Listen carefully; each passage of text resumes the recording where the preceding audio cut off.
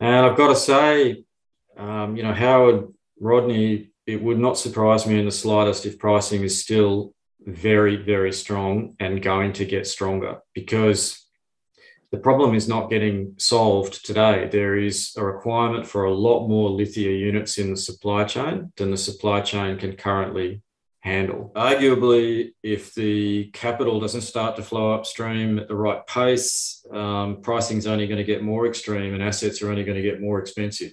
So Ken, you were just you're back in Perth. We met at PDAC last week, and prior to that, you were at the BMO conference with Patriot. But I understand Pilbara was at that conference, not only presenting to investors, but also there as a potential strategic investing prospectively in other companies. To your point, what do you think on price, and have you started to see investments at the right pace? And what's your view on where we are in the spodumene and lithium carbonate pricing market now that we've had a 30 to 40% retracement in the China spot price? Not exactly clear where we are on spodumene because the last BMX auction didn't happen because Pilbara did a tolling arrangement. So with that opening, I'll leave the floor to you. Yeah, thanks, Howard.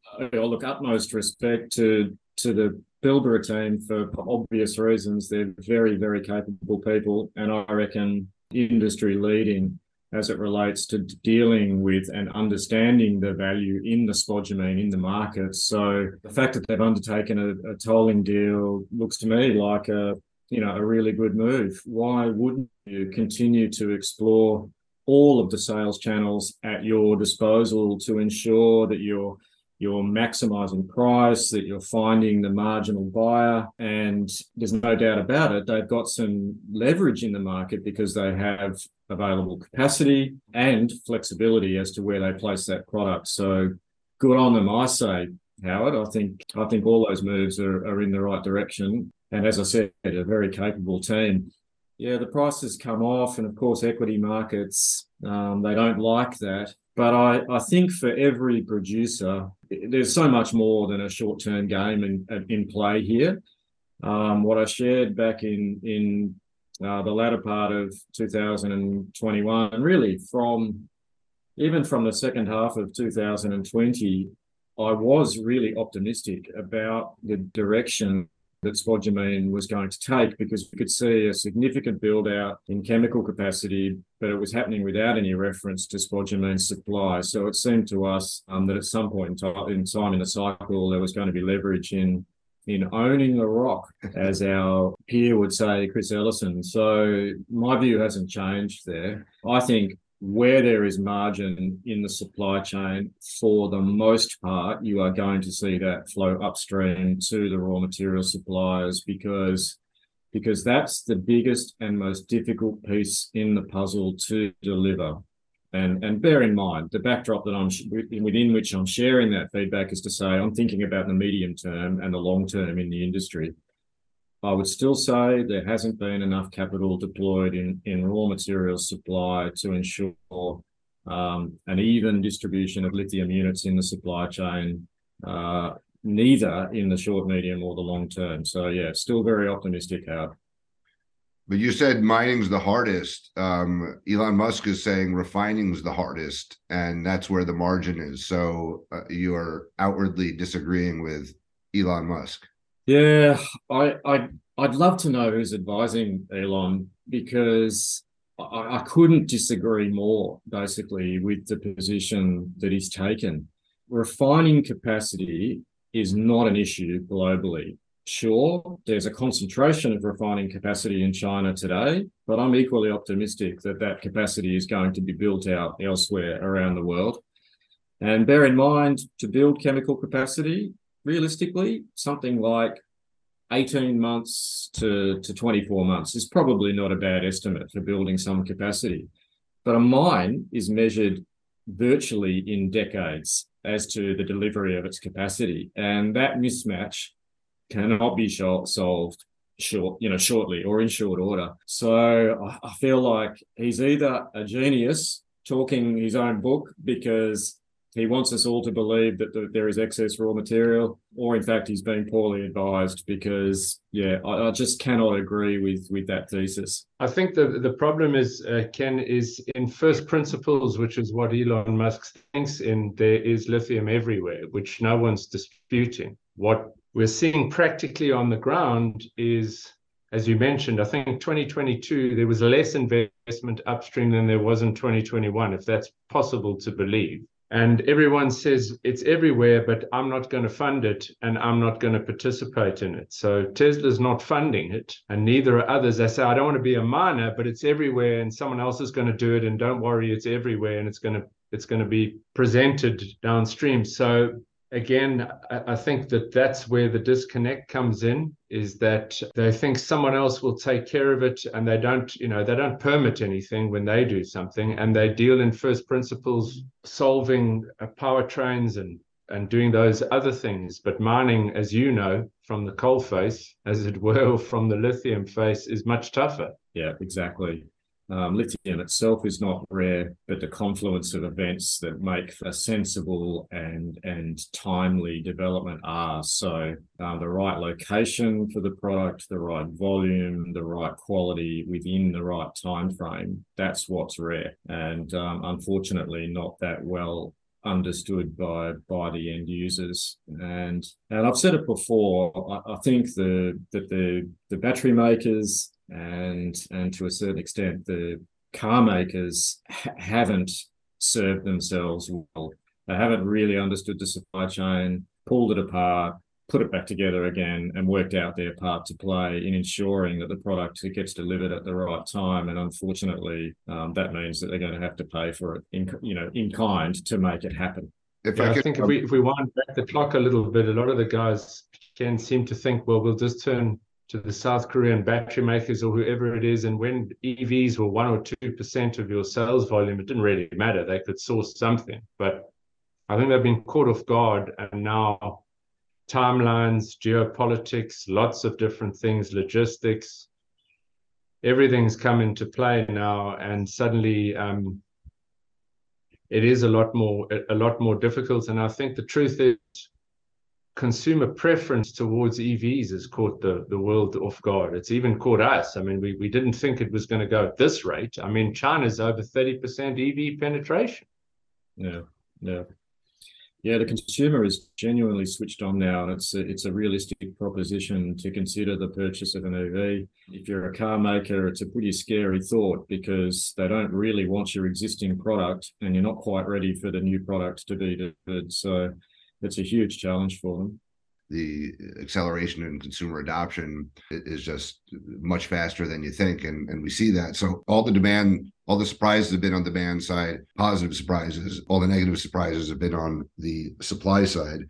Western Australia has been a major source of spodumene supply units. There's all sorts of lithium types. There's brines in South America. There's, these unconventional DLE brines, there's clay and sediment. You left Pilbara. We've talked about Western Australia being crocodile rock.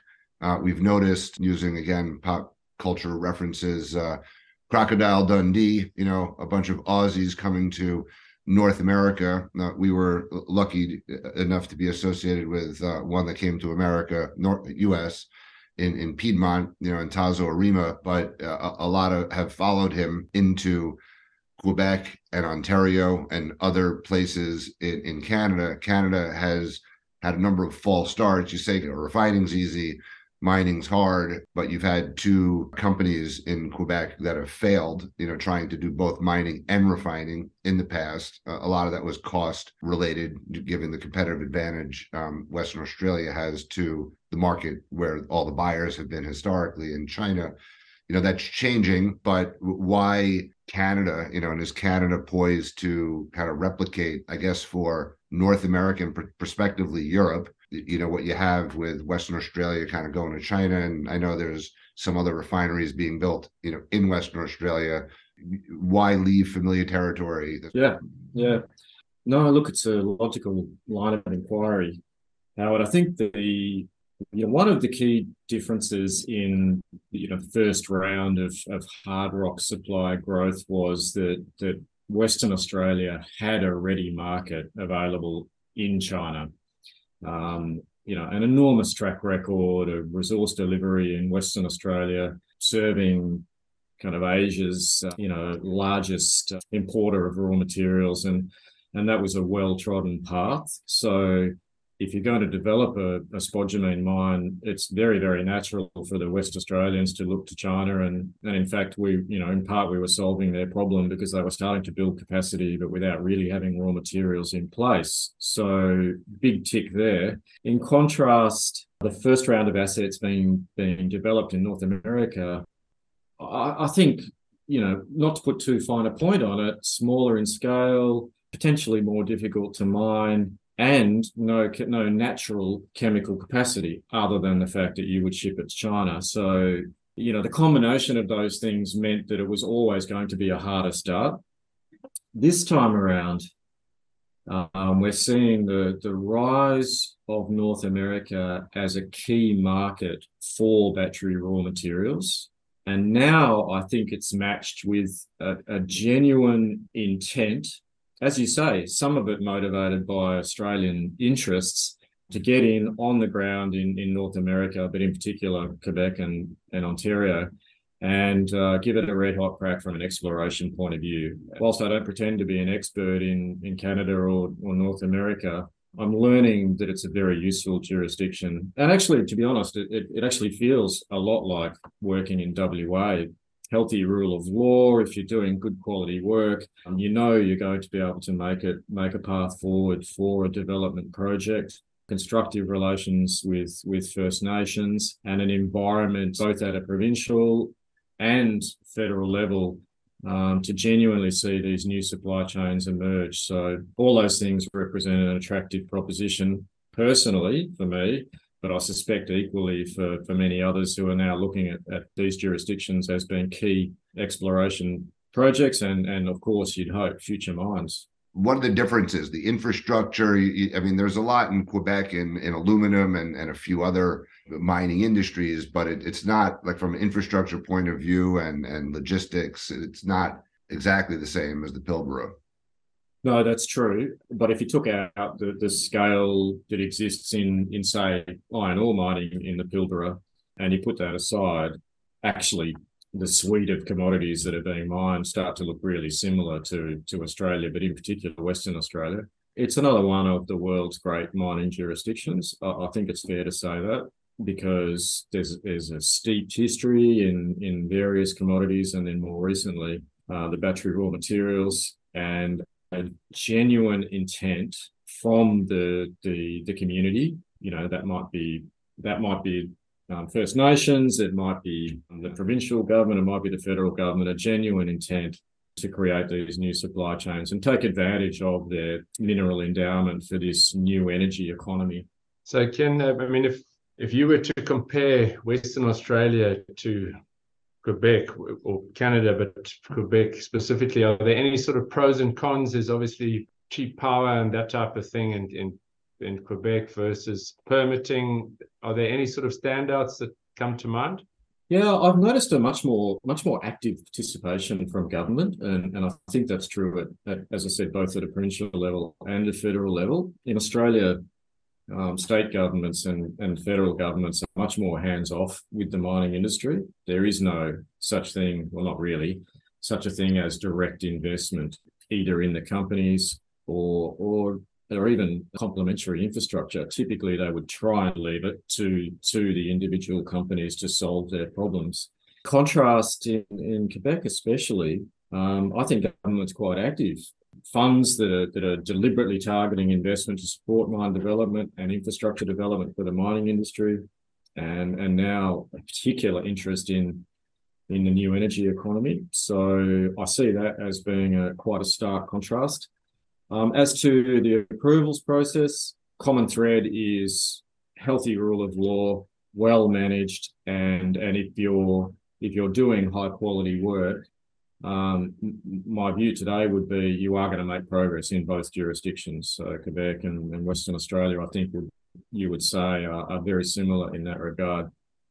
On the First Nations front, Yeah, I've been lucky enough to meet with the Cree, including some of the local family to our project at Corvette, and I've really enjoyed the engagement. Actually, much as I've enjoyed the engagement in Western Australia as well with traditional owners, I can see a lot of similarities, and in the end, I think what it comes down to is everybody wants to be treated with respect, and as long as you are living towards that aim, you can look forward to a mutually beneficial relationship. And that's an area where I see a similarity between the two jurisdictions.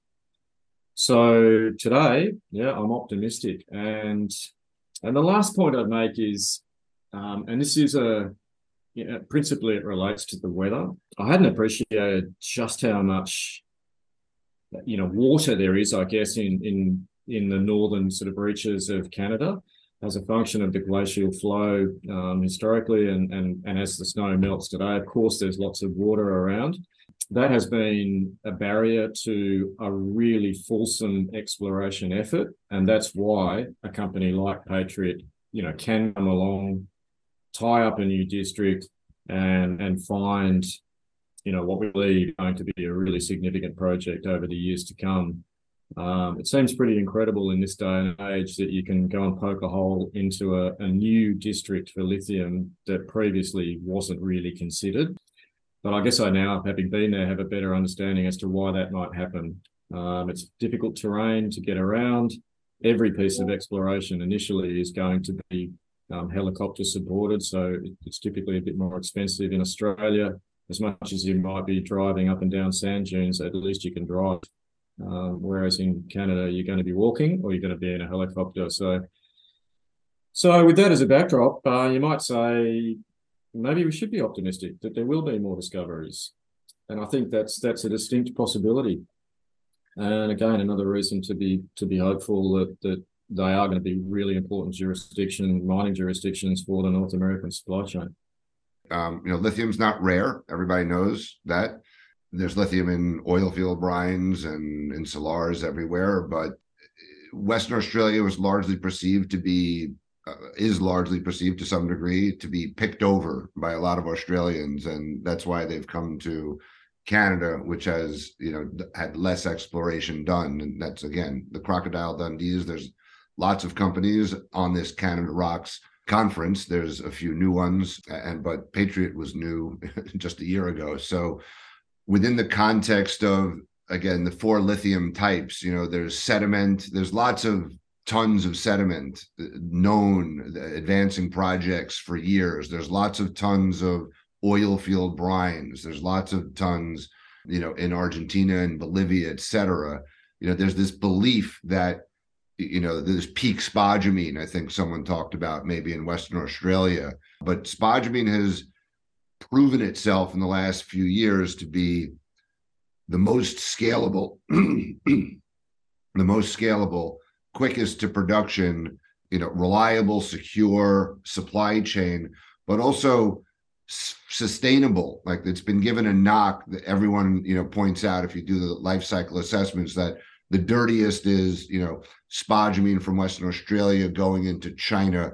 A lot of that is because the China grid is dirty. But what do you think about, there's been narrative shifts within the lithium industry. There was a big wave of interest in these DLE plays a couple of years ago, and Quebec, which was like the most hated jurisdiction for lithium based on the failures, is now essentially the hottest market, Quebec and Ontario, based on high grade discoveries, taking place. So how do you see, I guess, Canada's role from a spodumene point of view? We talk about the North American lithium triangle, in contrast to the South American lithium triangle, being from like North Carolina with, Albemarle, Kings Mountain, and Piedmont, to everything that's happening in Quebec, to everything that's happening in Ontario, as becoming perhaps the most reliable, scalable, secure, sustainable way to get lithium units into both North America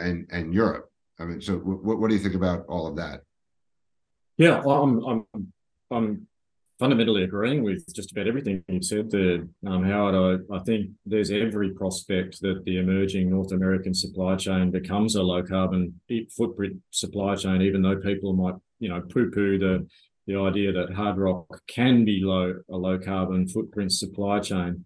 Those that seek to call out the hard rock supply chain as being a high carbon footprint solution are calling it too early, Howard, because there is so much more innovation to come that's going to fundamentally lower the carbon footprint in the supply chain. And I would simply point to the work that Pilbara Minerals is doing on the midstream product solution as being a really good example. The idea that you mine hard rock as a 5 to 6% concentrate, you ship it to China, and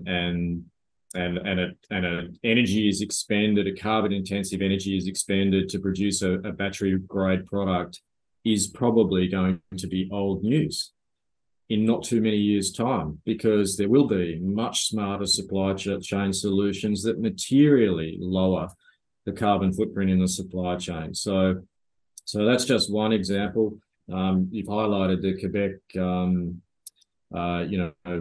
renewable energy solution in the form of the Quebec Hydro Scheme. That is an amazing piece of infrastructure, providing incredibly low-cost power and, of course, carbon-friendly solutions for future mining efforts.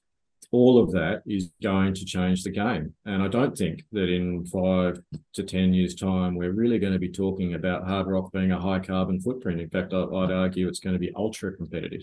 We're going to be interviewing Blair Way for Patriot, but as you look at the landscape, I'm sure you were approached with a lot of opportunities while you're at Pilbara. And since you left Pilbara, if you could just talk about the region, that there's a lot of activity in the James Bay region in Quebec generally. So Winsome Resources, which we've been associated with, is starting to make an interesting discovery. There's another company on this panel, Idaho Champion, that's in between Patriot and Winsome. But you have Allchem, which owns 100% of their asset, Nemaska, a number of critical elements. Could you speak specifically to the kind of the James Bay exploration potential, right, and development potential? Because as of now, the only mines is Sayona Piedmont, coming on stream, and that's more south in the Val-d'Or region. So just talk about the exploration potential and then the development potential in James Bay. Yeah, I think there's two sort of distinct opportunities. There's the one that says the James Bay area is relatively underexplored. And I've got to say, that's one of the things that surprised me about getting involved there. There is still a lot of ground to be picked over in a way that it's probably not possible in say, Western Australia. And that's because of that earlier commentary about it. It's relatively inaccessible. It's difficult to travel across that terrain. There's a lot of water around, and you need helicopter-supported exploration. So those things mean that there hasn't been enough geos crawling all over the ground. Therefore, there's opportunity. So that's part one. Part two is a bit more specific. It's that not only is there new discoveries, but they are new discoveries of scale, and they look completely different to the historical norm in North America. Really, really significant widths in spodumene dominant pegmatites. So they're not squibby little pegmatites. They're 100-meter wide things, which is important. Having started Pilgangoora, I can tell you don't really want to mine something that's small. You want to mine something that's big, because that's going to be the easiest thing to process. And then surface. Yeah, exactly. Yeah. And then you've got when you get into a little bit more detail, you've got, what does the mineralization look like? And that sort of takes you into a region that's just off the charts. The spodumene crystal development that I've seen I'm assuming the Corvette discovery, of course, but also potentially Winsome, is it's an incredible crystal structure. It's measured in in centimeters and meters, not in micrometers and millimeters. It's really really incredible to see, and tells you that you've got a very, very fertile system. So, as I said, in summary, huge exploration potential, and I think the Corvette discovery is as good an example as you're going to get.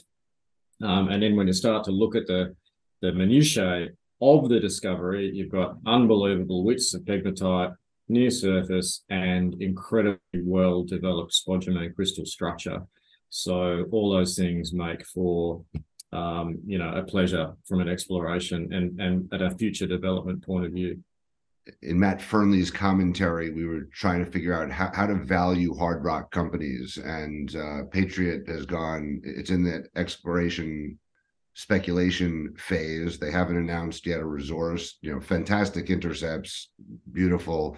But how does one, if you're a viewer of this program and you see a stock chart like that, like I didn't buy it, I missed it. I had problems last year, but when I was first made aware of this, but then it doubled, and then it doubled again, and then it doubled again. So how do we think about looking at a pre-production, pre-resource unicorn, and relative to other, just how do you think about those things? You came in obviously in May or June of last year at a lower entry price once you identified, that there was something special there. But how should we think about valuation relative to peers that are many, many years advanced in the permitting process and heading toward production, like Frontier and Critical Elements, et cetera, are smaller market caps than Patriot? Yeah. No, again, a really logical line of inquiry. I guess I'd go back to an earlier comment where I sort of said the confluence of events that creates not even just a lithium mine, but a special lithium mine is very rare. I think we might have talked about this once before, Howard. I referred to the concept of a mega mine in the hard rock lithium world. Gigamine. Something that Gigamine, there you go. So we need the gigamines to match the gigafactories, basically. And they are rare. So even in as good a jurisdiction as Western Australia, you've really only got 4 mines or 4 potential mines that match that, what I think of as being giga scale. So there's Wodgina, Pilgangoora, Greenbushes, of course, and maybe you throw in the same category Mount Holland, the SQM Wesfarmers development project. And then from there, you step down into the sort of lesser lights. So that's a jurisdiction that's been well picked over, typically been explored for lots of other things. Tin, tantalum, the pegmatites were known about for a long time, but really there was only 4 mass scale pegmatites. And that represents the challenge. And that's why those mines are the really valuable mines. You're into a scale that takes you into completely different territory that underwrites huge chemical developments for multi-decades. The confluence that delivers those events is very rare, and that's why those mines are very, very valuable. Okay, great. Ken, thank you very much. Again, as always, a pleasure to meet you last week and talk to you, through the screen, and, excited to have you participate in our first ever conference. My pleasure, Howard. Rodney, great to be with you guys, and keep up the good work.